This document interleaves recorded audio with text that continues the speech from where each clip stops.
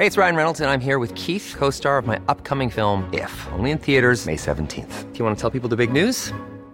All right, I'll do it. Sign up now and you'll get unlimited for $15 a month and 6 months of Paramount Plus Essential Plan on us. MintMobile.com/switch. Upfront payment of $45 equivalent to $15 per month. Unlimited over 40 gigabytes per month. Face lower speeds. Videos at 480p. Active Mint customers by 531.24 get 6 months of Paramount Plus Essential Plan. Auto renews after 6 months. Offer ends May 31st, 2024. Separate Paramount Plus registration required. Terms and conditions apply if rated PG. Hello, welcome to another episode of the podcast. This one is sponsored by Spoken. And with Spoken, it's like having an English teacher in your pocket because they will send you English lessons using messaging services like WhatsApp or WeChat. And essentially, you sign up and a teacher at Spoken will send you some tasks. They will involve some listening, some speaking with the microphone, some reading and writing. And generally, it's aimed to improve your English for professional purposes. And after you've done your tasks and stuff, the teacher will send you more things that are adapted to your level and to your needs. And Spoken are offering all of my listeners 20% off all of their courses and 2 free lessons. Go to getspoken.com/LEP for more information or click a Spoken logo on my website. You're listening to Luke's English Podcast. For more information, visit teacherluke.co.uk. Hello everyone, welcome back to the podcast. How are you today? Hope you're doing all right. Everything's fine here. Thanks very much for asking. If you did ask. If you didn't ask, then that's fine too. I don't mind. Everything's all right with me. It's a nice day today. Sun is shining. Temperature is very nice indeed. It's extremely nice, in fact. I think we're in the region of like 20-something, 22 degrees today. Lovely. Absolutely brilliant. And it's about time as well because the weather has been rubbish so far this spring. Mostly rubbish. But we're having a little break from that as the sun has come out today, and it was like this yesterday as well. But the thing is that it's not going to last, is it, of course? Thunderstorms are forecast for the next couple of days after this. So I guess what's this, like a high pressure front that's coming through, and it's bringing with it this electrical storm, which is a pity in one way because it means that we won't be able to sit around in the sunshine. But also, it's good, isn't it? Because I think thunderstorms are brilliant. I have to admit, I love a good thunderstorm. When you hear the thunder and it's like this huge booming, cracking sound, and you see the lightning, and sometimes you can actually see the lightning go through the sky and strike something on the ground, or just it's rare actually that you see it striking on the ground, but you can often see the lightning kind of moving across the sky, which is just amazing. And because we've got a bit of a view here from the flat, when there is a thunderstorm, we can just sit in the window and just watch all of the lightning. It's absolutely amazing. I think I've said on the podcast before that when I lived in London, I used to watch all of the planes coming in across the sky, flying towards Heathrow. And when there was a thunderstorm, the planes would get hit by the lightning, which looked incredible. I'd see the planes coming out of the cloud, and there was always about 3 planes in the sky because Heathrow is one of the busiest airports in the world. So there would always be about 3 planes coming in a queue, and they would pop out of the big storm over London, and a bit of lightning would come out and strike the plane as it went past. Amazing. And apparently that's okay. That can happen to a plane without any trouble. I suppose it's because the plane isn't connected to the ground, so it means that the electrical charge doesn't take effect or something. I don't really understand the physics of it. Is that physics? That is physics, isn't it? Electricity? I think that's physics. I'm not sure. Anyway, so if there is a thunderstorm, that could be quite entertaining. So, you've got to look on the bright side, haven't you? You have to see that every cloud has a silver lining, and every thunderstorm has an epic, entertaining light show in the middle of it as well. Getting deep and meaningful here on the podcast already, and it's only been about 5 minutes. So, hello and welcome to the podcast again. And in this episode, I'm going to go through some questions from the comments section and from my inbox, and also give you a bit of news. So there will be some grammar, some vocab, some of your reactions. I say your reactions, I mean the reactions of some of my listeners. It might not be specifically you. I find that annoying, don't you, on radio and TV shows? When they say, today we're going to be responding to your questions. And for the majority of people listening, it's not their questions. It's just the questions of some people. Anyway, I'm going to respond to some listener questions and comments and things. So some grammar, some vocab, some reactions, some of listeners' reactions to recent episodes, and some bits relating to how you can continue to push your English with this podcast. Okay? So the first thing I want to say is, since this episode is about comments and questions, the comments section on the website is buzzing with chat these days. It's really lively. There's loads of conversation going on. Photos are being shared of people's like jogging routes and shots of gorgeous spring flowers and blossoms in full bloom. Some really lovely pictures being shared in the comments section, including, you know, just pictures of the environments that people are in when they listen to the podcast, and also some of the nice countryside where my listeners live. So that's nice. And also other things like, for example, a regular listener called Sylvia is doing an illustration for every single episode of the podcast and then posting that illustration in the comments section, which is lovely. And she's kind of set herself a challenge to do some sort of illustration for each one. And also the regular commenters are having some long and funny conversations, and they are really friendly and they like a laugh. So I invite you to get stuck into the comments section and see what all the fuss is about. You'll see that there are some very friendly people there, and things are being discussed, including, of course, some often very interesting and useful information being shared about the learning of English and about the world in general, and videos are being shared and links and comments and things. And generally, I've got some really interesting, funny and clever people in my comments section. So actually, it's a bit like extra content in a sense. If you look at the bottom of the episode page on my website, if you've listened to the episode and looked at all the notes and all that stuff and checked out any videos or other things I've shared, it is worth scrolling down to check out the comments section, because people are sharing their stories, they're giving advice, giving their personal points of view, and sharing resources and things. So it's quite a nice little extra part of the package, really. There are some kind of usual commenters, the kind of comment section crew. And those usual commenters are people like Kat and Nick and Jack, Agnes, Marta, Antonio, Eri, Hiro, Iuamo, Sylvia, Gilmani, Mayumi, Ethan, Syntropy, and probably loads of other people that I've forgotten about. If I have forgotten about you, then I'm very, very sorry. It's difficult to keep track of all the people that are frequenting my comments section. I used to get a notification on my phone, like a little, push notification. Every time someone commented on an episode, I'd get like a notification. You know, like when you get a text message? I used to get that every time someone commented. And honestly, I had to switch it off because it was just going all the time. Just completely mad. It's like my phone was flashing on and off constantly. So I had to turn off the comments because I literally, like, my phone couldn't deal with anything else. And across all of the episodes, I mean, I'm getting quite a lot of comments, but I've got lots of pages on my website too. So, my notifications were like compiling all of them. So what I do is I drop into the comment section and have a look and just kind of, read through the comments and stuff. And so it's very nice to see what people are contributing there.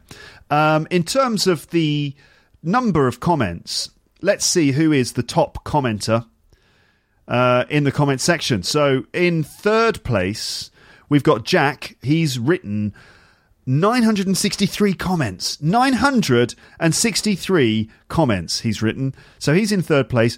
Nick is in second place with 1,851 comments. That's a lot of comments. And then in first place, that's Kat, of course, who is the long-running top commenter with now a total of 2,795 comments, which has probably gone up since I've said this. So there you go. Check out the comment section. Nice people, nice stuff. Everything's nice. Nice. Good. Fun. All right, good. Now, next thing, here's a bit of news for the podcast. I'm very happy to say that I will soon, like later this month, be interviewing a really cool special guest. And I'm really excited and really, really pleased. This is a guest that I've been thinking about contacting for some time, and who I think is kind of like the ideal person to talk to on this podcast. Someone who is a legend in the world of linguistics. And I'm talking about basically probably the world's first writer and lecturer about the English language. And I'm talking about, I don't know if any of you have guessed who I'm talking about yet. I'm talking about David Crystal, Professor David Crystal. And he is the foremost writer and lecturer on the English language. And he's got a worldwide reputation, and he's written over 100 books. Most of them are about language, different aspects of language, grammar, accents, punctuation, everything really, including some stories about his own life and how that kind of relates to his journey through linguistics. He is an honorary Professor of Linguistics at the University of Wales, and in 1995 he was awarded the OBE for services to the English language. He's got an OBE, that's the Order of the British Empire, which is one of those honours that the Queen gives out every year. So you've got the OBE, and the top level one is the knighthood, Sir. So like Sir Mick Jagger, for example. That's the top level honour that you can get. But David Crystal's got an OBE, which is really impressive. An OBE for services to the English language. Absolutely brilliant. So I'm delighted to say that I'm going to have him on the podcast. It hasn't happened yet, so you never know. It might get cancelled. I really hope it doesn't. If this gets cancelled for any reason, I'll be really disappointed. But I met David Crystal once in 2012 when he gave me an award. I was doing a talk with Andy Johnson at a conference, and we won an award for the talk that we did, and we were given like these certificates by David Crystal. That was cool. And then afterwards, when we were all having drinks, I talked to David about, like, I can't remember now, but it was brilliant. I remember standing there, we had like a glass of wine each, and we were just talking about stuff. And he's really, really nice. He's a really, really nice, lovely guy. And I have always wanted to have him on the podcast. I always thought I should ask David Crystal to be on the podcast. I don't know why I never did it before. I don't know really why. I always thought, well, why would he do it? He's probably going to say no. But then, of course, he wouldn't say no because he's really nice. It's the sort of thing he would do. So anyway, I plucked up the courage to contact him, and I sent him an email saying, oh, you're great. We met once. Would you do an interview on my podcast? And thankfully, he said yes. So that's good, isn't it? And because David Crystal's basically like the Gandalf of English, He's like the sort of Dumbledore of the English language. He's got like grey hair and a big grey beard, so he looks like a wizard or something. Actually, he's just a really sort of interesting expert on linguistics, and it's not just that he knows so much; it's also that he's able to talk about things in a really interesting and engaging way. He's a great public speaker. I saw him do a speech, a presentation at a conference once, and it was really funny and really interesting. And he's got a great way of making complex linguistics very simple and easy to digest and popular. And essentially, he's a really, really great spokesman for linguistics. And I honestly think that he is... That OBE that he got is completely justified because he has managed to sort of bring linguistics into people's lives in a very, very easy to consume way. And I'm very glad to be interviewing him. Now, in terms of questions I'm going to ask him, honestly, I have loads of questions that I could ask. And I could easily fill up several episodes with him just asking all the questions in my head. But I'd also like to give you a chance to ask a few questions. Okay? So if you've got a question for Professor David Crystal, a question about language. Now, he's not an English teacher. He's a linguist. So that's someone who studies language and understands what makes them work and what place they have in our world and all that kind of thing. So he's not someone who teaches other people how to speak English, but he knows so much about in English, including the history and the way in which it's developing. He's got a pretty good idea of what's going to happen to English in the future. And so if you've got a question for him, leave it in the comments section of this episode. Okay? Leave your questions for David Crystal in the comments section.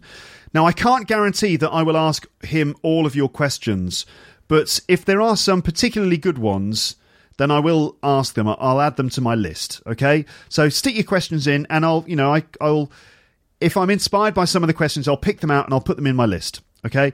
Otherwise, if I don't ask David those questions, I will have a stab at answering the ones that I didn't give to him. I mean, I don't know if that sounds very big of me. Like, I'll do the questions if I can. I mean, if there are questions I can't answer, those might be the ones I'll ask him. If I feel like I know the answer already, then I might have a stab at doing them myself in an episode sometime. Anyway, the point is, got a question for David Crystal, stick it in the comments section, and I'll pick and choose some to ask him. Okay? All right, so that's good. So moving on to the comments section, here are some comments which arrived recently. The first one is from a listener called Kat, who I've mentioned a number of times. She's not actually a cat. She's a real person. She's called Catherine, but her nickname is Kat. It would be funny if she was an actual cat. That would be impressive. But, I have said on this podcast before that everyone's welcome to listen to this. People, pets. There may be pets in the room while you listen to the podcast, and they might be listening and really improving their English. And who knows, maybe when you go out, your cat is crawling over to the keyboard and going online and listening to Luke's English podcast and typing comments in the comments section. So I've never actually met Catherine. I've never seen her, so she might actually be a cat. I don't know. But anyway, here's Kat's comment, and this is in reply to the episode I did recently with Amber about British humour, if you remember that one. And Kat's comment goes like this. Hi Luke and Amber, thanks for your lovely chat. It was a most enjoyable and also educational episode. I've got 2 questions. Question number 1, you mentioned NHS as something that each Brit is proud of. What is it exactly? And 2, during the dissection of Hugh Grant's quote, you said that he was public school. What does that mean? Thanks for your explanations, Kat. All right. So 2 questions. 1, what is the NHS? And 1, what does public school mean? Really good questions, because these are really important things in British life and culture. So there's a lot to be said about them. You can learn a lot from those questions. As ever, Kat, you're totally spot on. So let's see. Starting with the NHS. The NHS, I said in that episode with Amber, was the thing that British people are most proud of. It's something that we are very proud of, essentially. NHS means National Health Service. So this is our nationalised health service, basically. And it's a big institution. It's probably the thing that the government spends most of its money on, I think. There's that. The big things are that and defence and, other stuff. But a lot of government spending goes on the NHS. And it's a huge institution. And essentially, it's part of the welfare state that was set up by the Labour government in the immediate post-war period. After World War II, the government kind of created all these national sort of institutions like the NHS. And it's been there, with us since the Second World War. And essentially, it's our free healthcare system. So every person in the UK has the right to free healthcare, which is an amazing idea. It's absolutely brilliant. I genuinely think it's a great idea. If you get sick, if you have an accident and break your leg, the ambulance will come and get you. They'll take you to the hospital. And in theory, they will give you the treatment you need and you'll be all right. If you get sick, if you get cancer, the NHS will give you the treatment that you need. They'll, give you the chemotherapy, the scans, the medication, the advice. It's all there. It's amazing. I mean, it is brilliant, and it's something that we should protect. And so naturally, people are, very proud of it. The people who work in the NHS, the doctors and nurses, are brilliant, and they work extremely hard. They often work very long hours, and they're doing an amazing, amazing job looking after people. And the thing is, though, if you've read the news about the UK, you'll notice that the NHS often comes up, because it being such an important part of our country, it is the subject of a lot of debate and a lot of discussion and a lot of disagreement and a lot of opinions and criticism as well. So let's see. The problems that the NHS faces are basically, they're mainly financial issues. It's mainly relating to the struggle between the financial side of things and the actual principles of what the NHS is supposed to do, which is to help people. So these two things, sometimes are in conflict. Let's see. So I guess we should say that the government at this time, the Conservative government, which we've had for 7 years now, basically, and we had a coalition, but now the Tories, and they look set to win a bigger majority at the next election, which is just coming up. The Tories, as you know, because we've talked about this before, their general plan with the country is to try and limit public spending. So they're trying to cut back on the money that they spend on services. And that includes everything in the welfare state, including healthcare. So the government basically want to try and save money by spending less on the NHS. Okay. Now, what people are scared of is that the Conservatives sort of, for some reason, don't like the NHS because it doesn't fit in with their ideological model, which is essentially let sort of business, the private sector and profit drive things, bring the private sector into things like healthcare, to allow companies to start competing as if it's a marketplace, and those are the right conditions in which healthcare can be given. That's the general approach that the Conservatives have. And what people are worried about is that the Tories actually actively don't like the NHS and they want to kind of jeopardise it somehow. Now, of course, the Conservatives are not saying that. They would never say, yes, our plan is to jeopardise the NHS from the inside. They would never do that because people love it so much. But people are scared that the Tories are essentially going to try and sort of cripple the NHS with certain policies to the point at which people basically start looking for another solution, and that's when the private sector comes in. Now, I don't know if that's actually what the Tories are doing, but this is what people are worried about. So they criticise the Tories, saying that they are really bad for the National Health Service, and that by cutting back on public spending, they're essentially causing all these widespread problems across the system. Those problems being that there aren't enough beds, that the waiting lists are far too long, that the doctors and nurses have to work extremely long hours, that they don't get paid enough, that junior doctors aren't getting the support and pay that they need, and that essentially the Tories are sort of ignoring or actively undermining the NHS in order to pave the way for private healthcare. All right. Now, the right-wing press in the UK, and that we've got a very dominant right-wing press, papers like the Daily Mail, for example, they always talk about the NHS. First of all, they always say it's a scandal. It's terrible that there are waiting lists and all these things. So they're quite hysterical about those things. And fair enough. The fact that there are waiting lists, the fact that people sometimes don't get a bed, those are real problems.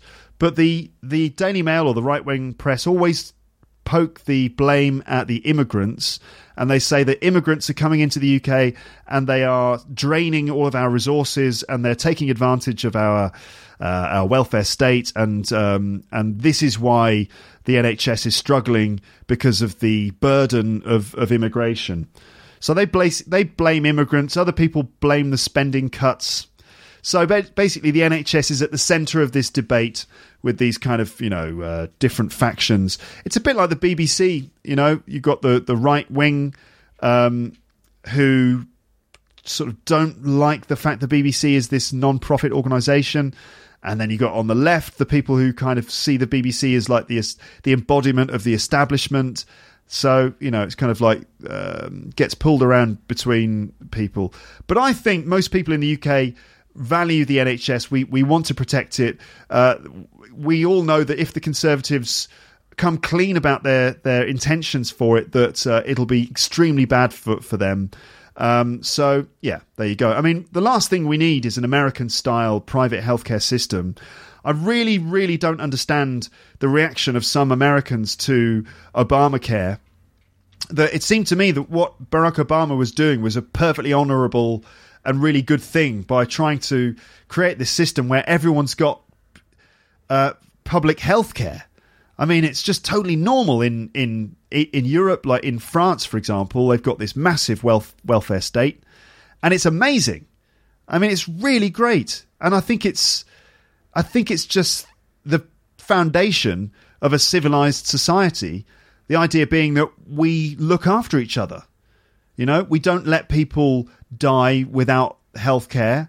We have the resources. We can easily do it. So let's look after each other. After all, we do live on top of each other, and society is a big thing. And so we've got to stick together. I don't understand why some like Republicans in America blocked Obamacare so furiously. I guess it comes from this idea that somehow this federal system in America is looked upon with a very kind of suspicious eye, as if it's, the early stages of communism, which is their version of like pure evil, that, the state could have so much control over things like, your healthcare. I don't really understand that.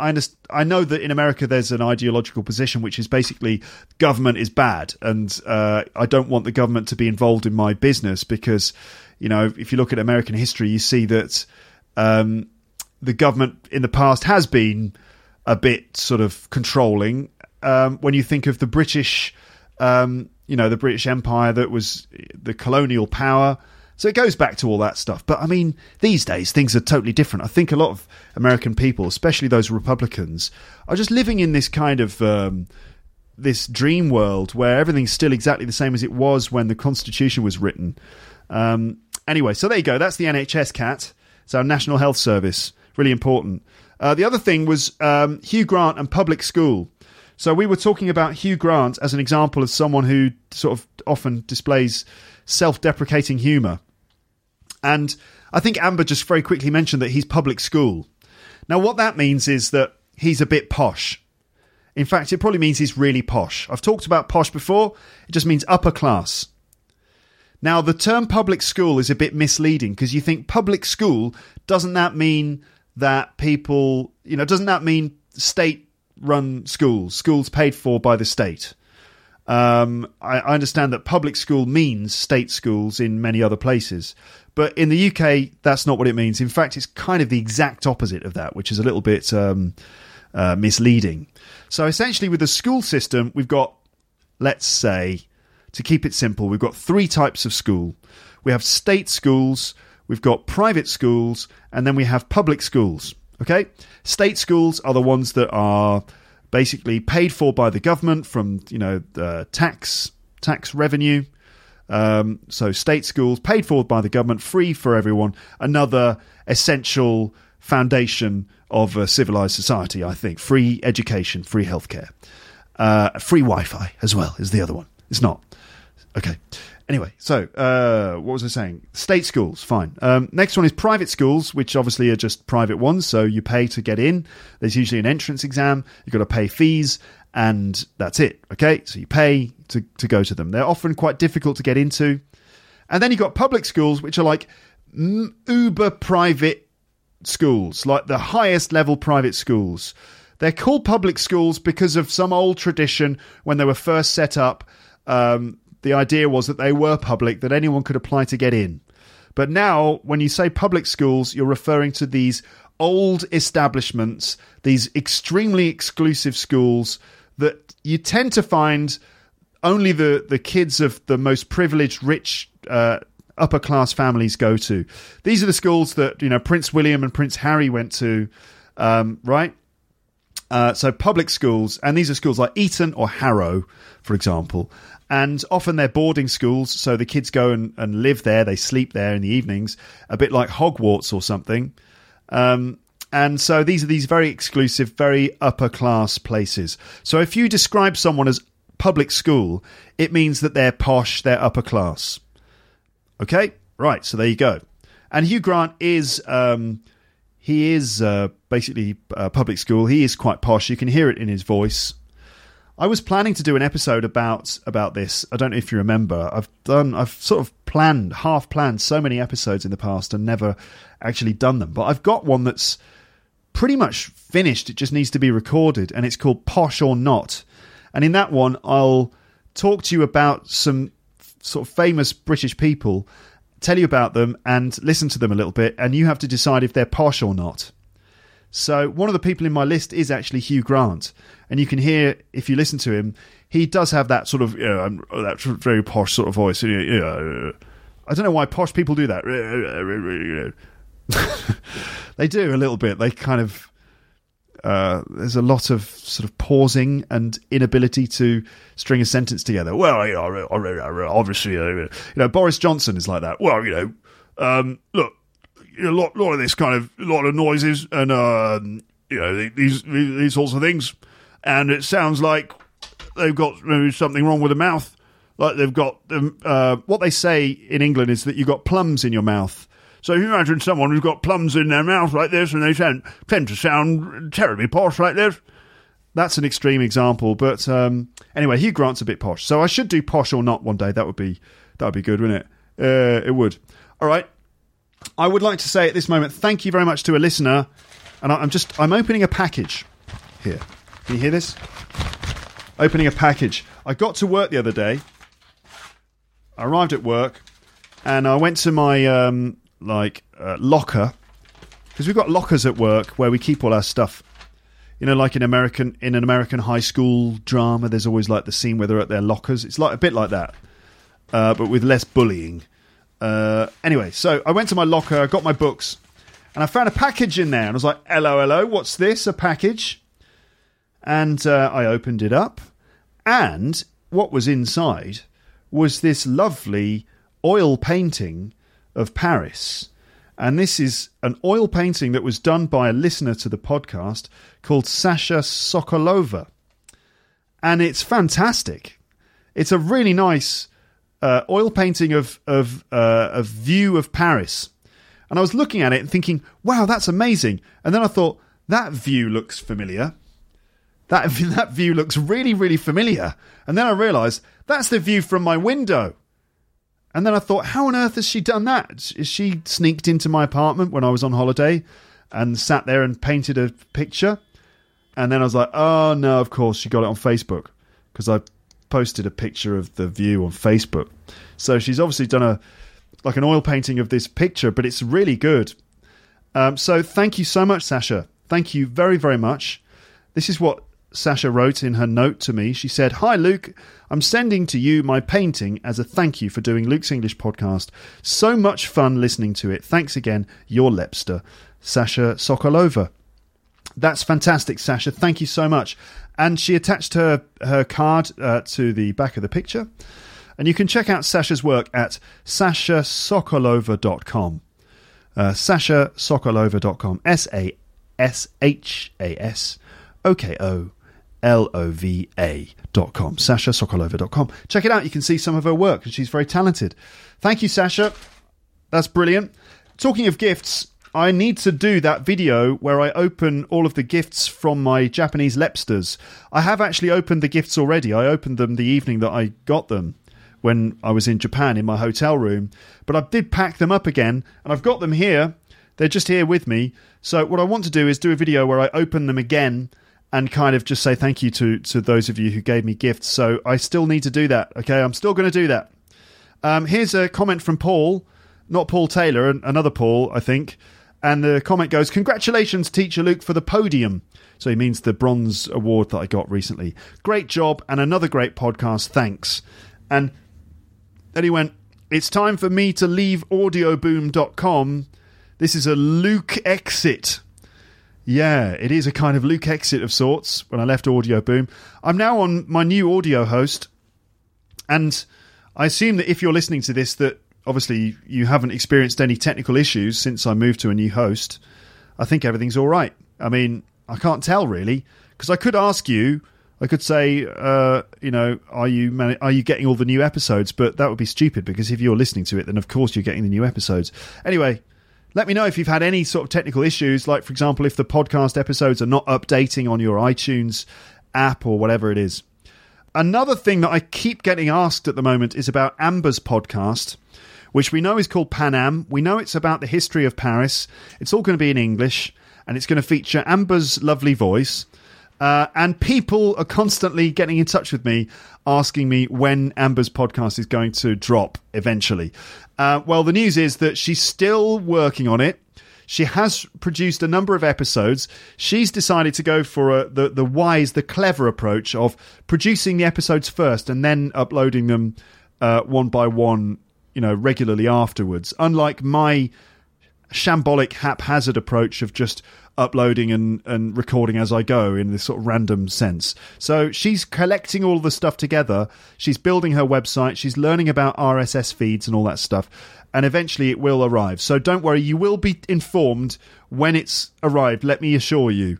You're all going to know. You're going to be the first people to know, okay? The Lepsters will have first dibs on Amber's podcast. So you'll be informed in due course. I just want to give you a reminder about the Orion transcription team, and they continue to produce transcripts for Luke's English podcast, mainly under the management of Antonio from Spain. So thank you again, Antonio. And the Orion team are always on the lookout for new recruits.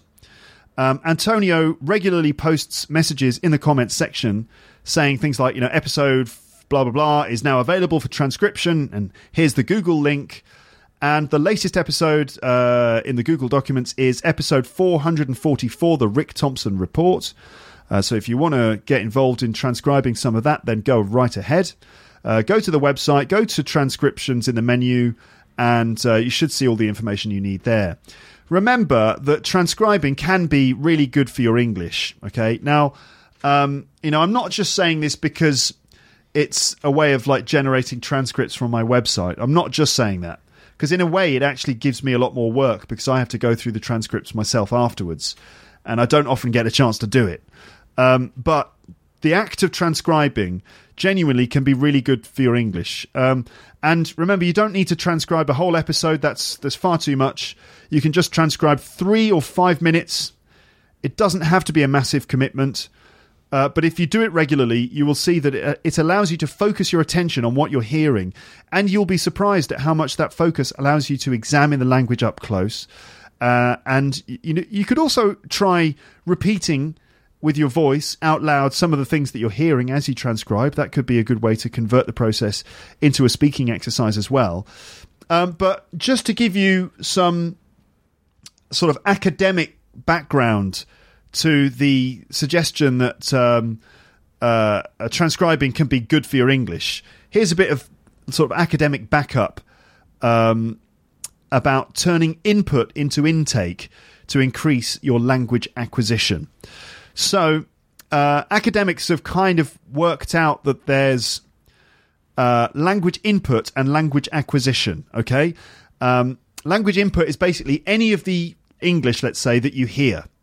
So any English that you're exposed to at all, whether or not you're focusing on it or not, any English that you're exposed to. And then language acquisition is about the English that you actually take yourself and form part of your English. Okay? And then between those two things, there's intake. So an intake is really the form of input that we really learn from.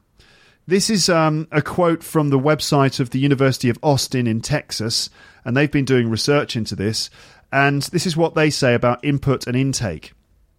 The term input refers to all the exposure to foreign language that is around us.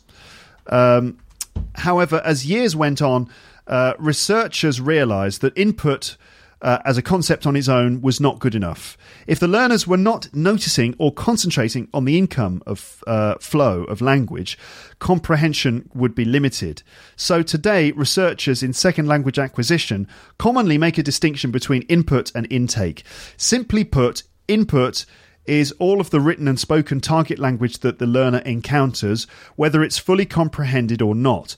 But intake is limited to the comprehended input that impacts the learner's developing linguistic system. For our purposes, we suggest that technology provides ways to increase the foreign language input that learners are exposed to, and also enhances the process of how input is converted into intake. So, I mean, doing things like listening to podcasts and transcribing them on a Google document is an example of how you can use technology to enhance the process of how the language input that you're exposed to on this podcast is converted into intake, which can really help you in your mission to acquire English as a really strong second language. And without getting too fancy, let's just say that to really learn from the things that you hear, you need to convert what you're hearing from input into intake. And that means listening to content which is comprehensible, meaning basically understandable, even though there may be some things that you don't get, which is where I try to pitch this podcast. I try to make it comprehensible, but with some stuff that is a little bit beyond you. I understand that when I talk on my own, I speak in a clear way. I don't speak any more slowly than I normally do in my normal life, but I'm presenting a show, so I'm speaking quite clearly to you, trying to make it engaging to listen to. Some listeners say to me, I understand you, but I don't understand other people. Do you speak normally? Do you speak as fast as you normally do? Yeah, I just happen to have a clear voice. And that's from being an English teacher for more than 15 years. I've just developed this voice and this accent. But also, I grew up in a family that spoke in this way. My dad, as you know, speaks like me. And so that's just, the English that I speak. So I'm not really trying to grade my language too much, but I am trying to make my show gripping. Well, gripping. I don't know. That's a bit ambitious. I'm trying to make it, listenable. And so I think that I speak pretty clearly, but I don't try and speak really slowly or anything. Obviously, it's difficult to understand people that you encounter in movies or in the real world because people swallow their words, as people say, and they link all the words up together. And talking in a movie is different to me presenting the podcast because it's a question of speaking for a different purpose, and so that it sounds different. I do try to include speech samples that I think are difficult and then try and break them down. So, I try to mix it all up. But I do try to make this podcast a comprehensible input so that it's a mix of things that you already know and some things that you don't know or don't understand. Because the stuff you already know helps you to work out the stuff that you don't know. So you need the base of comprehensible input in order to, then break into the new stuff that you don't understand, okay? So it also, like turning input into intake, also means sometimes really focusing and giving all your attention to certain bits of what you're hearing. Some things might kind of pass you by a little bit, especially when you're listening, because the words you don't know often will just go by you, and there's no way of backing up unless you press the rewind button, which you obviously can do. But it's not like when you're reading, you just literally look at the sentence again. With listening, it's gone, so it's harder to notice the new stuff, the new content, and so some things might kind of pass you by, but it's important while you listen to be sort of emotionally involved in it, because that's what really brings you in, and to interact with it while you're listening, to really think and feel in response to what you're hearing. And apparently this helps to turn input into intake. And transcribing portions of my episodes, or in fact any audio, pushes this process to the max. It forces you to turn everything from mere input into intake, and intake is the really good stuff. That's what you learn from. And I think this is backed up by not just academic research, but by the experiences of transcribers in the Orion team. It does help push your English. And remember, you can just do a short chunk. You don't have to do a whole episode. That would be crazy.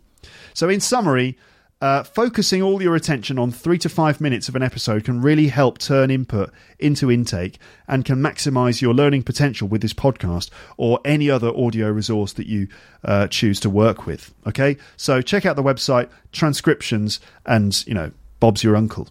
Right, here's a comment from a listener called Yuko. Is it a comment or an email? I don't remember. Anyway, Yuko, and this is a language question. And actually, honestly, Yuko, your question was so good that you basically answered yourself in the question.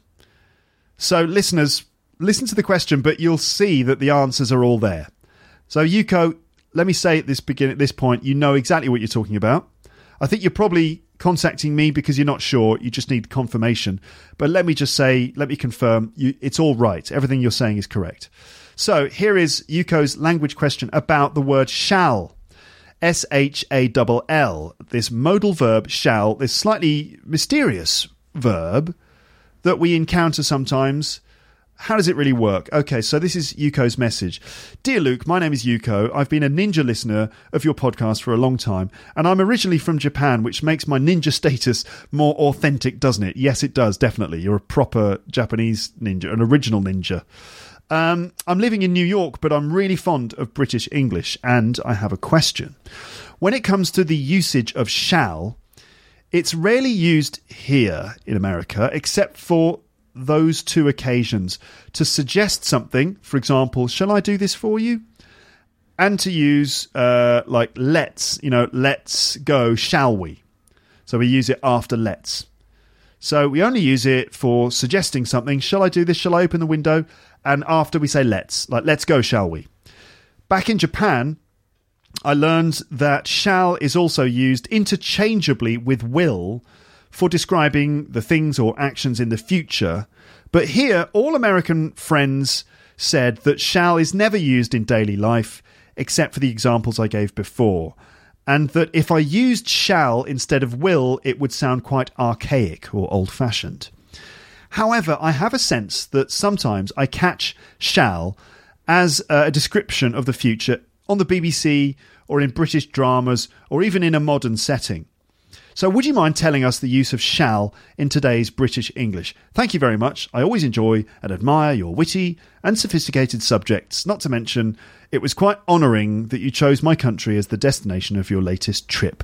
Okay, Yuko, right. So, like I said, all of your information is basically correct there, which is that shall, these days, in the UK as well, generally is used to make suggestions, and it's usually shall I or shall we.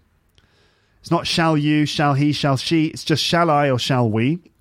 Shall I open the window? Shall I make some dinner? Shall I put the kettle on? Shall I help you? And shall we go to the pub as a suggestion, right?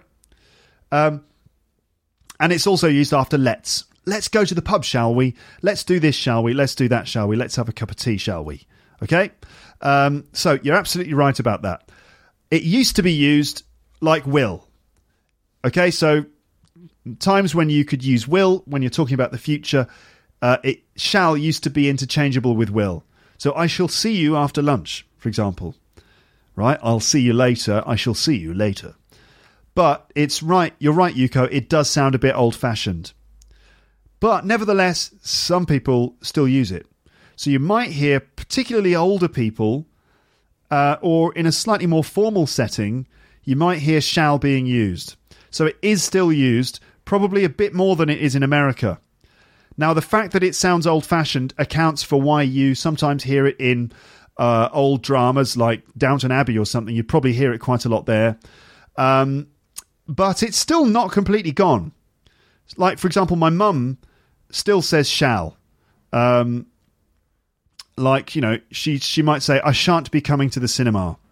Shan't is the negative. I shan't be coming to the cinema, meaning I won't come. I won't be coming. Or she might say, I expect I shall be exhausted by the end of the day. I expect I shall be exhausted by the end of the day, meaning I expect I'll be exhausted. Now, honestly, it makes her sound a little bit posh. So it sounds a bit posh and old-fashioned. It makes her sound a bit posh and a bit old-fashioned. Maybe she is a bit posh and a bit old-fashioned. I don't think she's that old-fashioned. And honestly, I don't think she's that posh either. Although I do think that my mum does try to speak what she thinks is like really correct English. And what is really correct English. But she often will produce language which is a little old-fashioned sounding. But I never say shall for the future. Never. Unless I'm impersonating a posh person. I never really say shall for the future. I just use it for suggestions. Okay? But there is also shall in written English. You sometimes see it in contracts. So if any of you out there ever have to deal with legal English like the English that you find in contracts, then you will notice that shall is used a lot in contracts, and it's very useful when you're writing a contract as well, because shall basically expresses an obligation. For example, the parties shall enter the agreement, and party A shall distribute the widgets in the territory, and party B shall make payment within blah blah blah days of delivery. It's just used to give an obligation in a contract, which is very useful. But in general, everyday English, it's just for suggestions. Okay, so that's it, Yuko. That's my answer to your question about shall. And let's move on.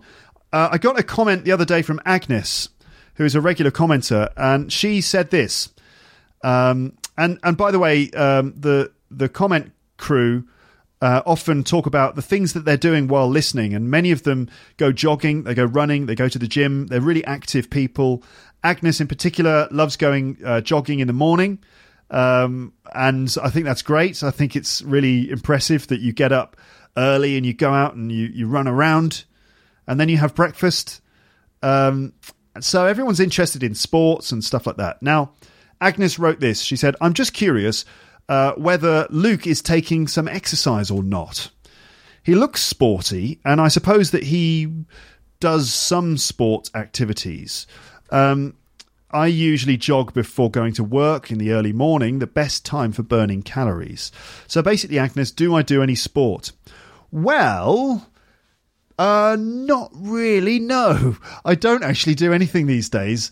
I don't do anything. Since I moved to France, I haven't done any exercise. Now, when I was living in London, I used to be a lot more active. I used to play football twice a week. I'd play five-a-side football in the local park. And I also used to go to Hyde Park on Sundays, and I'd play football. And I think, for me, football is the best way of keeping fit, because essentially you do so much running and, different types of running. Sometimes you sprint, sometimes you're jogging. And it's really, really fun. I love five-a-side football. It's brilliant. I like to play in defence. I like to defend. That's my position. But I also like to run forwards. I like to score goals. But there's nothing more satisfying than executing a really perfectly timed tackle. So I love football, but I don't play football anymore because I don't have anyone to play with. I know, it's sad, isn't it? I haven't got anyone to play with. Plus, there aren't many parks here. Paris is a very sort of, it's not a very green place. There aren't that many parks. And when there are parks, for some reason, you're not allowed to go on the grass, which is rubbish. I really don't like that, I have to say. Like, you're not allowed on the grass. They have these lovely open stretches of grass in some of the public parks, but you're not allowed to go on the grass. So, there aren't many places to play football, and I don't really have many people to play with, which is a bit sad. Maybe what I need to do is set up some kind of comedians football club, because most of my friends here are stand-up comics, so maybe I need to try and set up some sort of football team for comedians, and then we can play five-a-side against each other in some little sports centre. That would be good, wouldn't it? Yeah, maybe I should do that. So I used to do that. I also used to rock climb, as you know. I used to do that once a week on Saturdays with my mates. We'd go to the climbing centre. We used to go to the climbing centre at, which one did we go? The Castle, which is in Manor House up in the northeast of London, and some other places, the Westway in West London. And that's always good. There was a while when I was quite sort of well built from doing all that climbing. I kind of really got quite ripped, and I had my six-pack and my muscles and everything. But since I haven't done any exercise for about 4 years, except for walking, I do lots and lots and lots of walking. And I think teaching is actually quite energetic. I'm on my feet a lot of the time. There's a lot of moving around that goes on. So that kind of keeps me fairly active, but I need to do more exercise beyond just walking around everywhere. So there you go, Agnes. That's my exercise regime. Comment from Anna Mrozek. The other day, she wrote, I had an English class today, and my classmate asked me, "How the hell do you know all these words?" So, thank you, Luke, because you deserve the credit for all that. Well, thank you, Anna. That's nice of you to say that. It sounds like you're doing well in your English classes. Maybe that's to do with the podcast, but I can't take all the credit for it, Anna, because I think that if you're remembering the words, if you're remembering them and you're using them, then, I have to give the credit to you, because not everyone does that. Sounds like you've got the right idea. Here's a comment from Leonid, and I don't remember when he wrote this, but this is an interesting comment. So Leonid wrote, "Hi there, everyone. Does someone know the accurate meaning of the phrase to be on E? Thanks in advance." I think this is maybe after the Gordon Ramsay episode. So to be on E, or to be on an E, Leonid. Well, to be on E means ecstasy, which is a drug, an illegal drug as far as I know everywhere. It's like a party drug. Ecstasy, I guess it sort of arrived, in the 80s? And it became the drug of the dance scene, like rave music and techno music, and then later all the other forms of dance music. So ecstasy, that's what E means. It's a pill that people take, and it gives them energy, makes them feel euphoric, and they dance, and apparently they have a really good time. I don't know if it's unhealthy. Probably is if you do too much. Anyway, that's E. And if you take an E, then you will be on E, okay? Because when you're talking about drugs, you say that you're on something, okay? On E, on drugs, on acid, on speed, on cocaine or something. I don't think you would say on weed. No, no one ever says that. Like, yes, I had an encounter with a strange gentleman the other day. I think he was on weed. I think he was on pot. No one actually says on weed, so people would just say stoned or high if they're talking about marijuana. But on E, there you go. That's what that means, Leonid. I don't know where you heard that.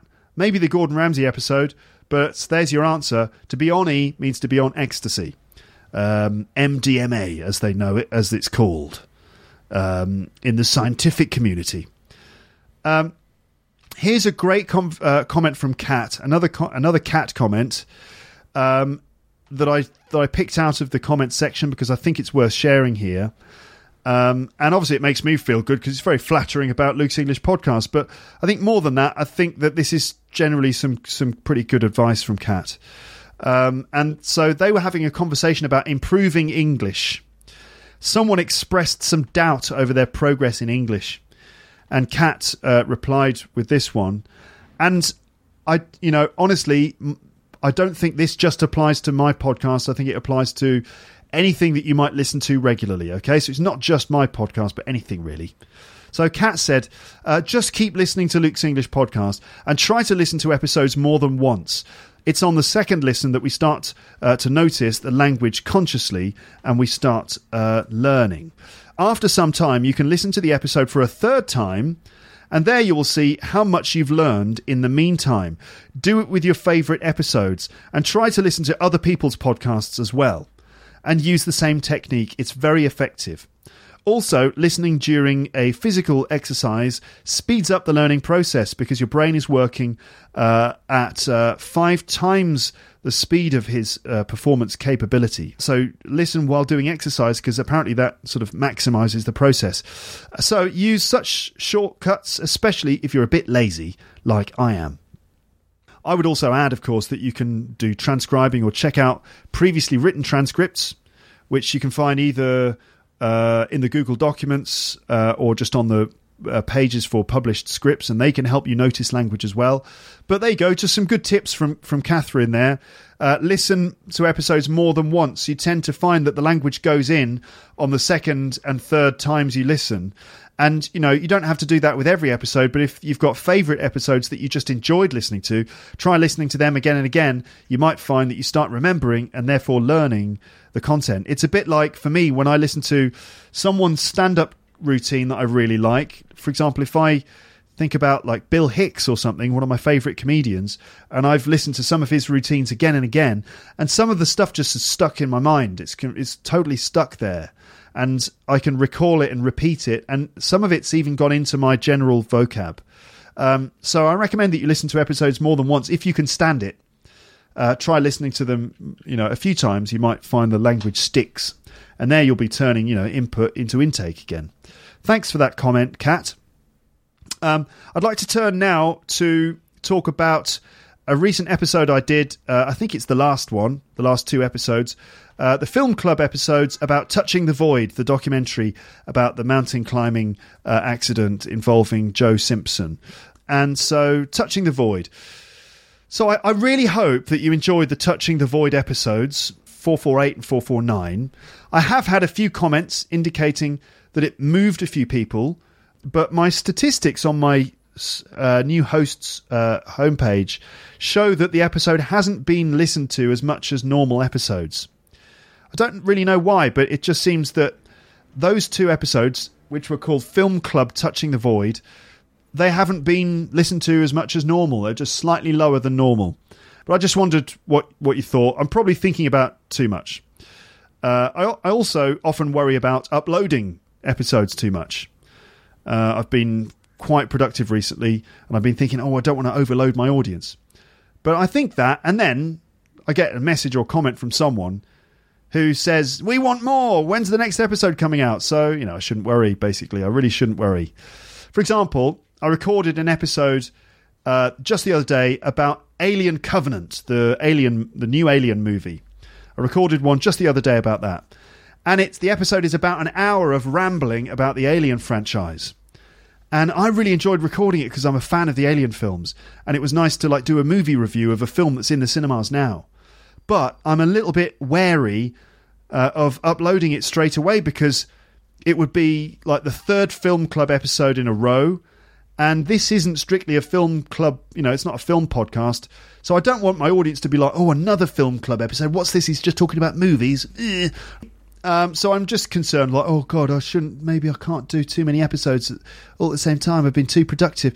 But you know what? Actually, I'm just not going to worry about it. I'm not going to worry about it. It's all good. If you like the episodes, you'll be happy. If you don't, you just don't listen to it. It's fine, isn't it?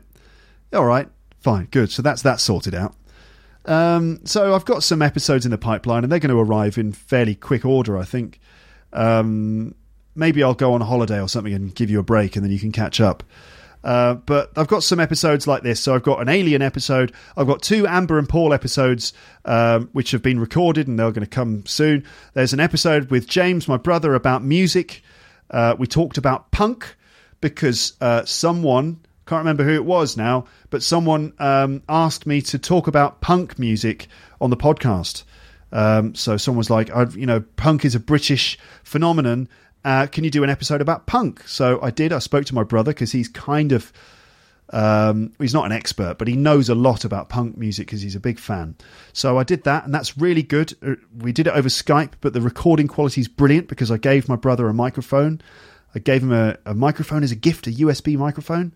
Gave one to my brother and one to my dad. So now they sound really good when we record them over Skype. So anyway, you can look forward to those episodes coming soon.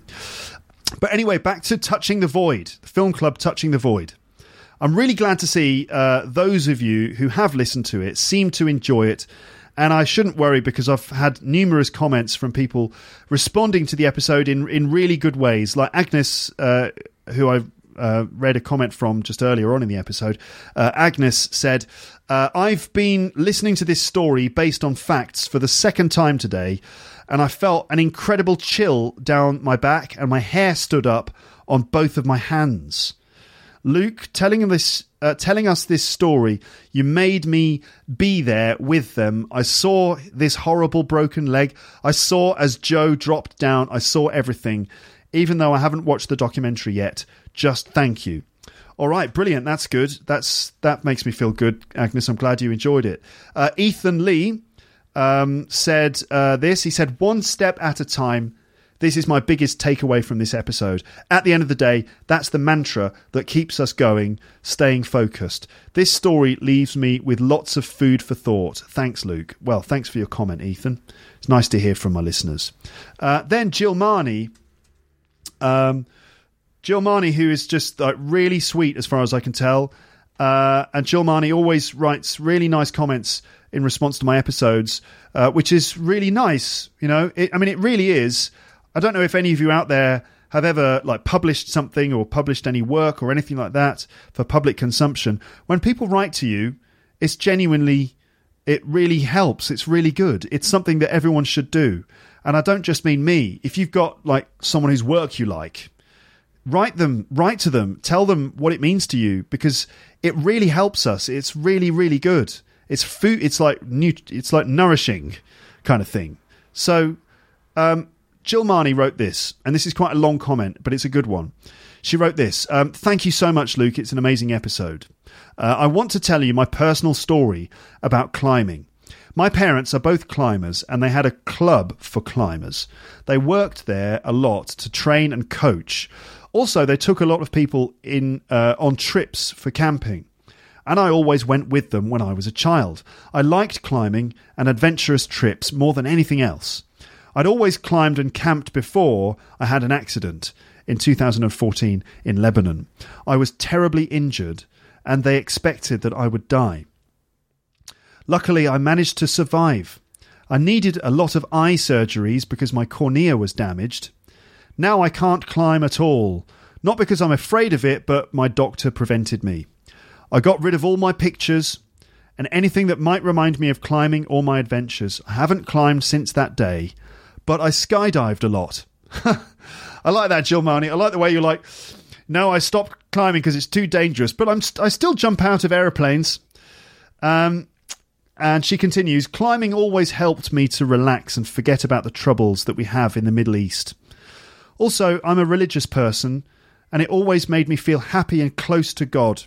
My doctor told me that I will be able to climb again when he removes the stitches. Thanks again, Luke. I'll watch the episode tonight. Luckily, I have Netflix, and I love documentaries a lot. I'm waiting for the next episode. Right, so nice one. It's a terrible accident that you had, Jill Marney, but I'm really glad that you're okay and that you pulled through. Be careful if you do ever climb again.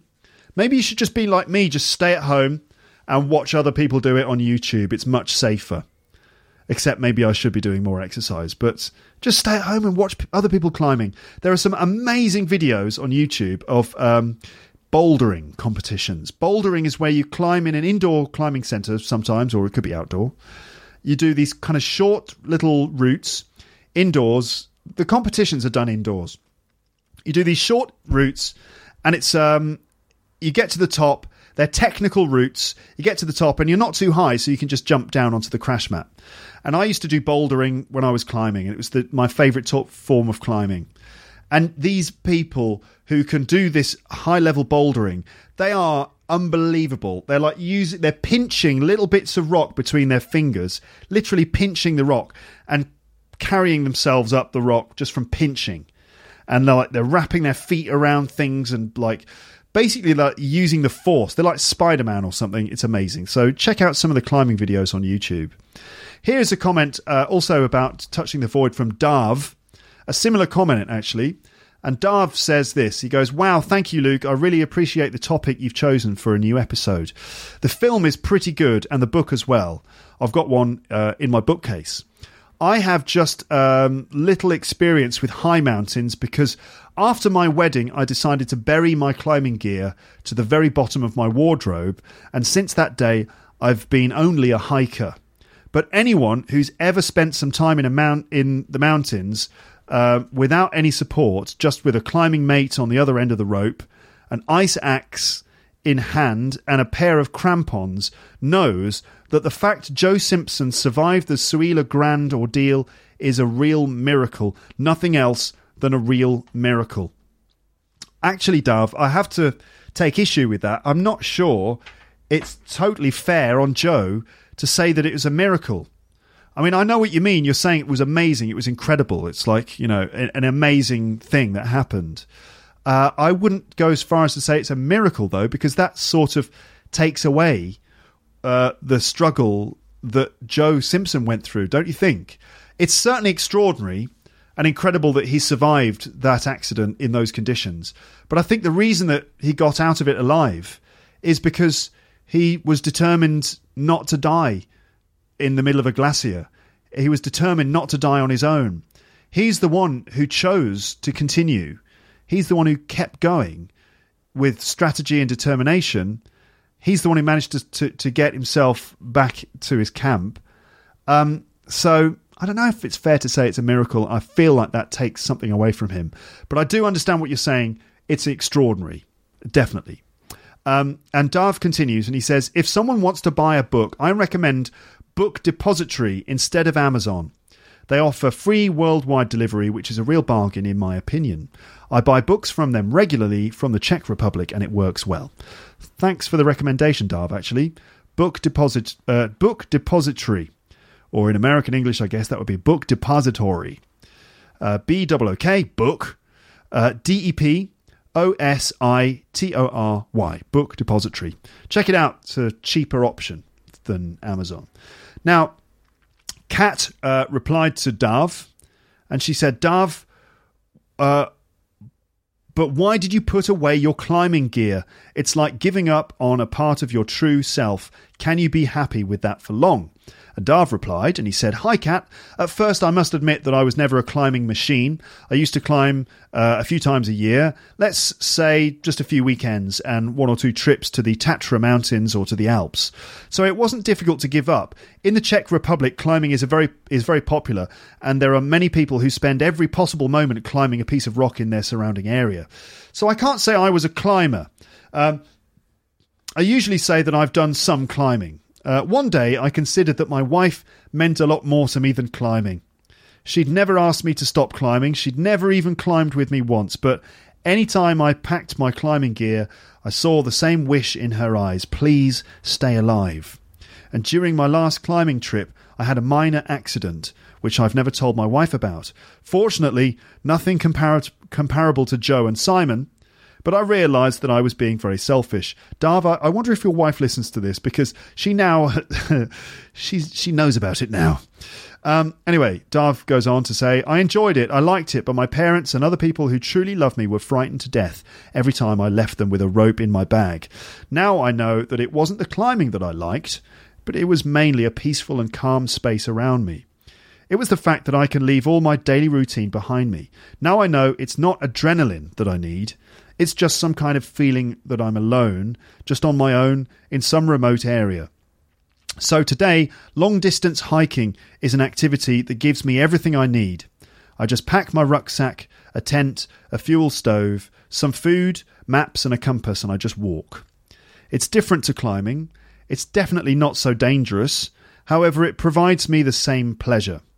Unfortunately, the Alps are full of people and there are so many huts. But some parts of the Pyrenees are amazing. The western part of Ukraine as well, and the Andes, are a dream for any hiker. I have many dreams. CDT in USA is one of them, as well as many others around the world. The only disadvantage of long-distance walking is that it's very time-consuming compared to climbing. Are you a climber, Kat? We don't know if Kat's a climber. We know that I think Kat's a walker. Not like a walker from the Walking Dead. She's a walker, not that kind of walker, but just someone who walks, just the normal kind of walker. Kat replied to Dave's long comment by saying, Dav, if I were Luke, I would read your comment out in the next episode. It's deeply felt and full of love. Well, Kat, that's exactly what I've done, obviously. And Dav said, thank you, Kat, but I've noticed that some people don't like long episodes, and my comment is so long that Luke would have to record an extra episode just to read it out. Well, I've sort of done that with this one. And we're nearly finished, actually. So those of you who don't like the long episodes, you can keep your hair on. I think, to be honest, I don't get that many messages from people saying they don't like the long episodes. It's just a suspicion that I have, and it's just something that my dad and my friends always tell me. So the people who actually listen to it don't often say that they think the episodes are too long. Like, I've got a feedback form on my website, which I invite you all to complete, and it says, please give me some feedback. And one of the questions there is like, do you listen all the way to the end of the episodes? And if you could change something about the podcast, what would you change? And honestly, the vast majority of people say they wouldn't change anything, and they always listen all the way to the end. So fine. Okay. So here's a final comment, and it's basically a success story from a listener called Eric in Brazil. This is Eric's success story. He goes, "Hello, Luke. This is Eric from Brazil. Today I was listening to your episode number 429 podcast during my running. While running. I felt encouraged. I guess the phrase here is I felt compelled. I felt compelled to share my listening experience with you. So not I felt encouraged to do it, but I felt compelled to do it. And I like that phrase because it's a nice phrase, but also because you always hear that on Mark and Simon's film review, Kermode and Mayo's film review, which is my favourite podcast of all time. I'm a long-term listener of that podcast.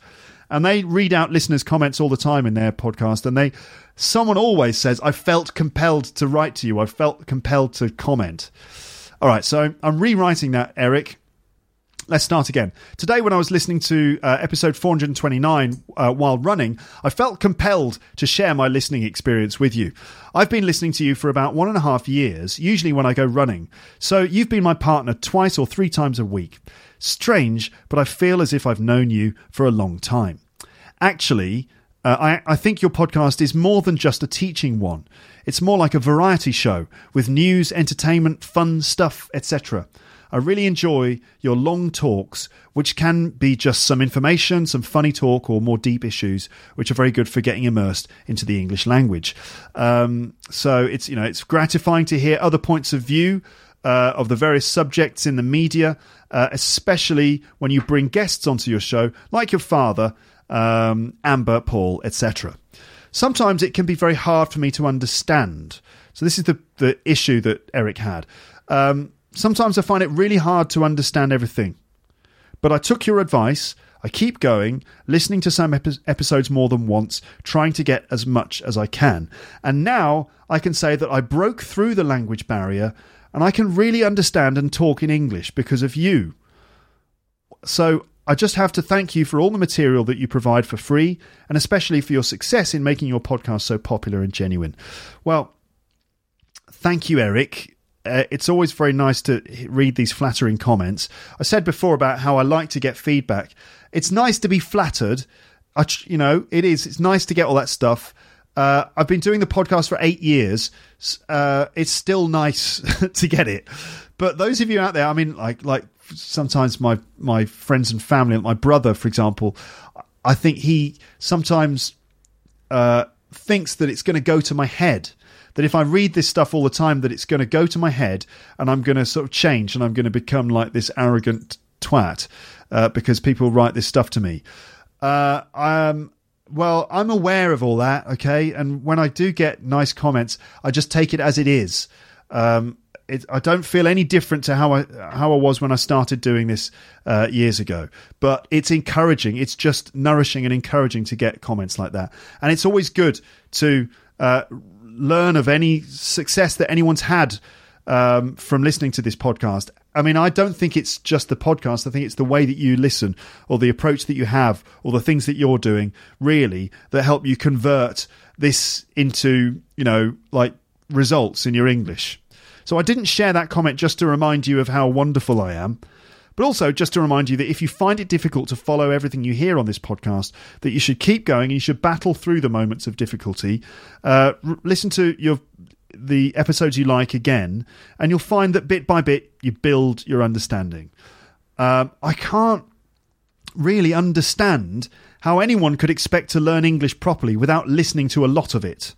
I think that's vital. If you are going to speak English, if you want to speak English, you've got to listen to a lot of it. You've also got to do loads of speaking.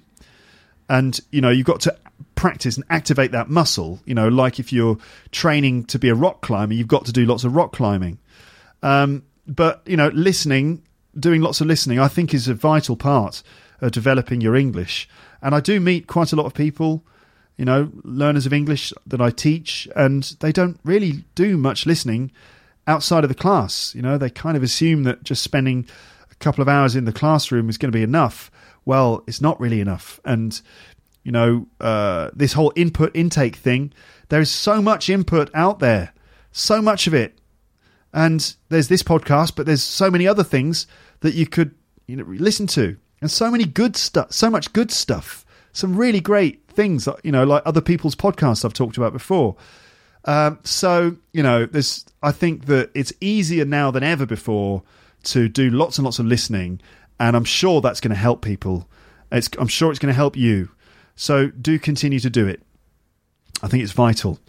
Right, we've nearly finished. I'd like you to just do me a favour, if you would. I'd like you to do me a couple of things. One thing is, if you know someone who might like this podcast, if you know someone who's, learning English, or they like the kind of stuff that you hear on this podcast, if you know someone who might like this, please share it with them. Recommend it to that person. Tell them how to listen to it. That they should subscribe to it on their phone, that they should subscribe to the mailing list. Recommend the podcast to someone who you think will like it. That would really help. It's a really good way to spread the word in a sort of organic way. Another thing that you could do is write a nice review for this podcast on iTunes. That's really good for the podcast because it helps things like algorithms, which sort of are involved in getting my podcast featured in the recommended section on iTunes. Also for the Google Play Store as well. Write a review on there if you would. And generally, it just looks good when new people check out the podcast, and it would just make me feel good and put a smile on my face, which ultimately will feed back into the podcast and make it, probably better in the long run. Don't forget to subscribe to the mailing list on the website. Just stick your email address in. I'm not going to spam you. I'm just going to send you a link to the page for every new episode in your inbox, which will give you instant access to the notes and other stuff. And watch this space, ladies and gents, for news of a potential Luke's English Podcast app for your phone or tablet, which could include some bonus app-only content. So there could be some stuff coming soon. All right? Okay, thanks so much for listening all the way to the end. You are a wonderful, brilliant person.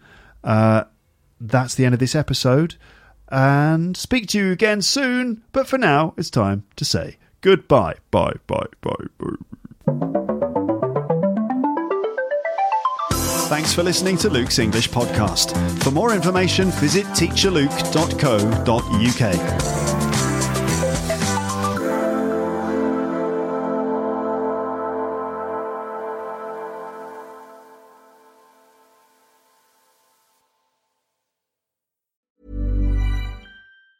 Ever catch yourself eating the same flavorless dinner 3 days in a row? Dreaming of something better? Well, HelloFresh is your guilt-free dream come true, baby. It's me, Keke Palmer. Let's wake up those taste buds with hot, juicy pecan-crusted chicken or garlic butter shrimp scampi. Hello Fresh. Stop dreaming of all the delicious possibilities and dig in at HelloFresh.com. Let's get this dinner party started.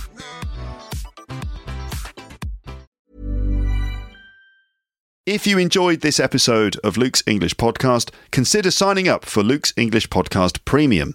You'll get regular premium episodes with stories, vocabulary, grammar and pronunciation teaching from me and the usual moments of humour and fun. Plus, with your subscription, you will be directly supporting my work and making this whole podcast project possible. For more information about Luke's English Podcast Premium, go to teacherluke.co.uk/premium info.